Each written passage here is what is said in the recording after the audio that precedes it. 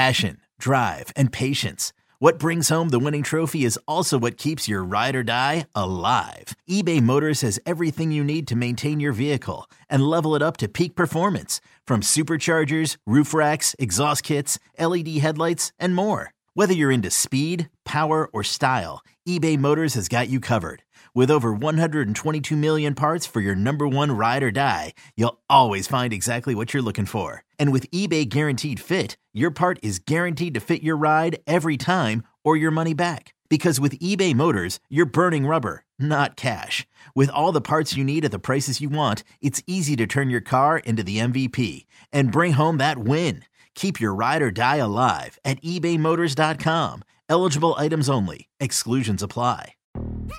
Yo, Trey. Kevin, what's up, man? You know, I've been thinking, what would have happened if the NBA never vetoes the Chris Paul trade to the Lakers and we get CP3 in the same backcourt as Kobe in LA? Well, you get a very happy Jack Nicholson for sure. And the Lakers probably win a bunch more championships. CP3 finally gets a ring or two or three, and the Kardashian empire is forever altered. What did you just say? Hey, everybody, I'm Trey Wingo. And I'm Kevin Frazier, and we're teaming up on a new weekly sports podcast from Wondery, Alternate Routes. As former Sports Center anchors and current sports obsessives, we're consumed by all the what-if questions that make being a sports fan so excruciatingly fun. If you're like us, then you also live and die on the fallout from every drop pass. Or play call. Each week on Alternate Routes, we'll take a flashpoint in sports, break down what actually happened, then explore every alternate scenario and the ripple effects it would have caused. Follow Alternate Routes on the Wondery app or wherever you get your podcasts. You can listen early and ad-free right now by joining Wondery Plus.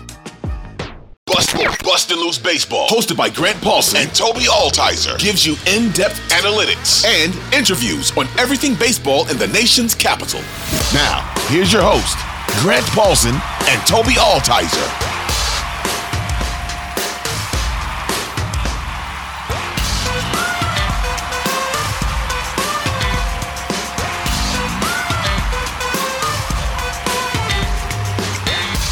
This is Bustin' Loose Baseball, episode 63. I'm Grant Paulson, joined as always by my pal, Toby Altizer. What's up, Tobe? Nothing much. It was good catching up with Jackson Rutledge, which you're going to hear in just a little bit. So it was cool to have a conversation with him. And obviously, the guys going to the Futures game. So a lot of good things happening in the minor league system. And then on top of that, the Nats are going to be adding either Paul Skeens or Dylan Cruz in a couple weeks. So pretty excited about the Nats minor league prospects right now. Yeah, you are not kidding. Let's start with the two guys who are going to the Futures game. James Wood, 2 for 4 with a run scored on Thursday night. That run came on a home run where he drove in a pair. James Wood going to show off the skills in Seattle as a top 5 prospect in all of baseball. This is going to be such a treat for Nationals fans to get to watch him on national TV, taking on some really elite pitching, some of the best arms in minor league baseball, and he's earned this. A 272 average, a 909 OPS, despite spending the majority of his 68 games this year in the minors at A-plus ball in Wilmington, one of the least hitter-friendly circuits in the minor leagues, and at a 972 OPS with 8 home runs, you wouldn't known that the dimensions and the way that that ballpark plays are so unfriendly. But in 26 games since being called up to Double-A, he's got an 800 OPS. He's got 5 homers in his first 95 at-bats. He's just 20 years old. You wouldn't know it by watching him, huh?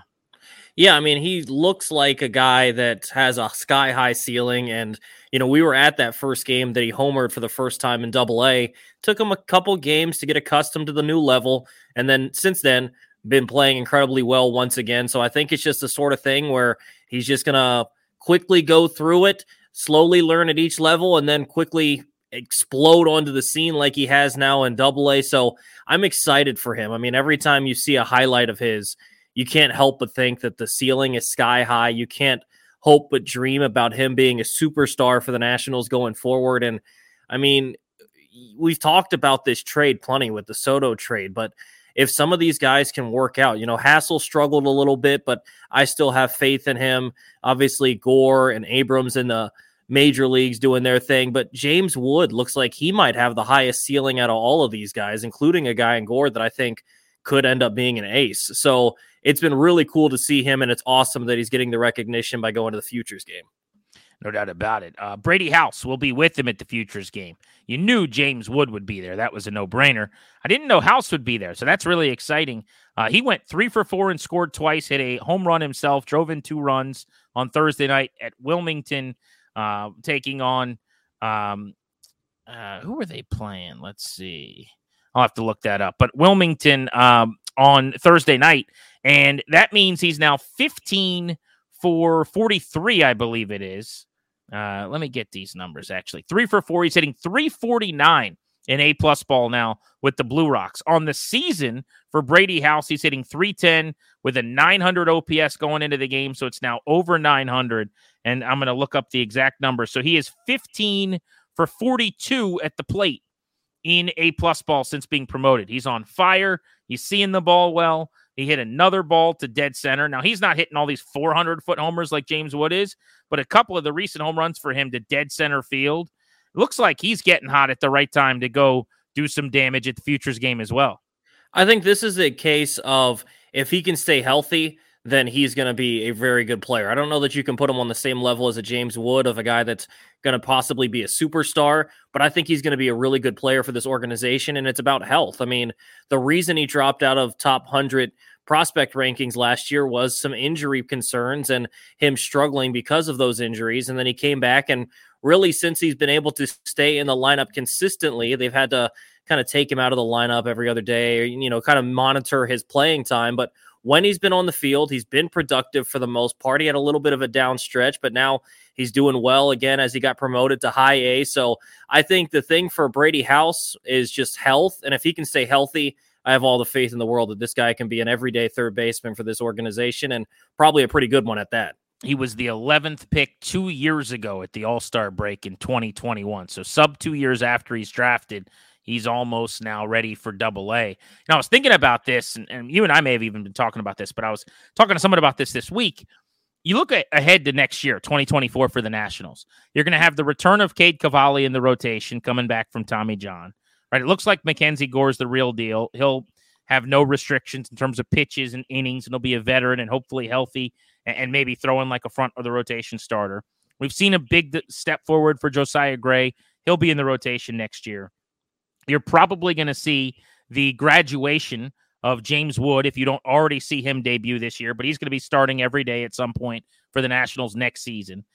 You're also going to see a graduation maybe of Jackson Rutledge later this year, but he'll be a fixture at the big league level next year. Jake Bennett, who they drafted in the second round out of Oklahoma last year, probably going to be in the big leagues. Cole Henry will be in the big leagues next year. And I think if they draft Paul Skeens, he'll be in the big leagues starting in June or July.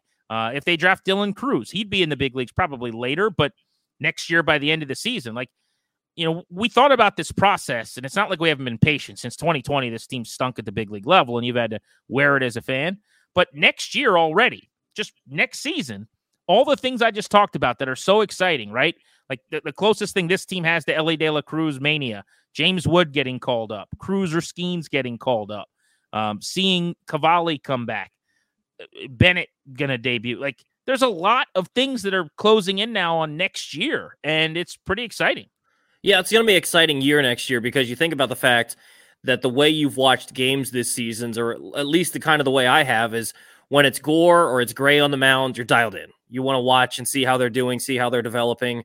And then if they're not on the mound, it's when's CJ Abrams up to bat? When is Keibert Ruiz up to bat? When's Luis Garcia? Not to say I'm not watching the other guys. I'm still paying attention, but you perk up just a little bit to see how these young guys are doing. It's going to be a lot more fun when you've got guys all throughout the order, all throughout the rotation, that you're really perked up to see, all right, how good is this guy going to be for this organization going forward?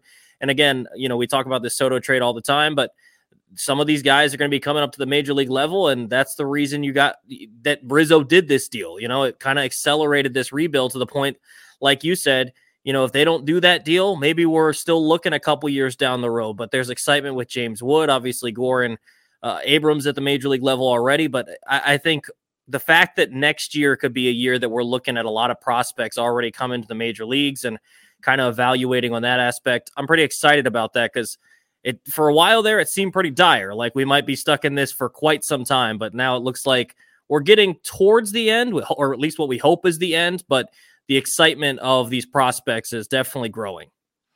A couple other minor league notes on the system really quick before we throw to our Jackson Rutledge interview. Another 3 hits and 2 runs for Jake Alou, hitting leadoff at AAA Rochester on Thursday night. A .324 average for him now at AAA. He has been killing the ball. He had 3 hits, I think, in 13 at-bats when he got called up earlier this year. Didn't get to play a lot. That was probably difficult sitting on the bench and watching and sparsely getting used. But when they trade Jeimer Candelario, and I think it is a when, not an if, around the deadline, you'd imagine he'd be the guy in line to get called up to start at third base and get some at-bats. I don't think of him as a future fixture, everyday player on a first division Nats team, but I do think he can swing it a little bit. He's kind of a gamer and scrappy guy, and you're going to get the most out of him, everything he's got. I think he'll be a nice bench player for them when they're in the playoffs. Blake Rutherford went 1 for 4 on Thursday. His average fell to 400 in AAA. This is a former first-round pick, Toby, with the Yankees by way of the White Sox, who's actually been one of their best players in the minor leagues this year. If you look at the numbers, like James Woods got an OPS around 900 for the season or higher. So does Brady House. We mentioned both of those guys are going to the futures game. The other guy in this system, though, that's up there offensively in terms of some power production and numbers like that is Blake Rutherford. 160 at-bats, 10 home runs, a .350 average, and a .1037 OPS in the minors for the Nats. He is 26, so he's not young. He's played at the high levels of the minors a lot. He's played with Charlotte and AAA for multiple seasons in 21 and 22. So it's not surprising that he was killing the ball in AA, but man, I mean, he just keeps on raking. It's becoming a thing here. Yeah, and these are the kind of guys that you might see later on in the year, whether they decide to try and move on from Corey Dickerson or Derek Hill doesn't pan out, or if they were to move Lane Thomas or something like that. These are the kind of guys that you would expect to see called up. So, I mean, sometimes you have these picks, and I talked about it with Elijah Green on our last podcast. Sometimes you have these first-round picks that just don't really pan out with their first team and then find something with another team. Not saying that Rutherford's going to turn into a superstar here and, maybe turn into that first rounder that the Yankees thought they would, but sometimes you just find something. So hopefully that's the case. And it's good that we're talking about this minor league in a positive sense for once, because for a long time it was not the case. Yeah, good couple of days in the system. Trey Lipscomb, who is in the same AA Harrisburg lineup as Robert Hasselbat in leadoff and James Wood hitting third. Lipscomb's a guy maybe we haven't talked about a lot on the pod, just a little bit, but he's actually born originally in Frederick, Maryland, in the area. He was a third-round pick out of Tennessee last year. Just this past summer, a year ago, he was the 84th pick in the draft. He's 23. I saw him a bunch at Fredericksburg after the draft last year. I like the bat a lot. Problem is, I don't think there's a plus tool. I think he can hit a little bit. I think he can hit for a little bit of power. He's played third base, and I think he will be good defensively, frankly. But it's 7 home runs, 7 steals right now, average about 270, OPS at 725. But I bring him up because since being promoted to AA, he's really handled himself well and is hitting .311 now in AA. So that's a really good sign for a guy who was a third-round pick last year. Otherwise, another 2 hits and a run scored for Jeremy De La Rosa, the right fielder, the cleanup batter in Wilmington's lineup behind Brady House.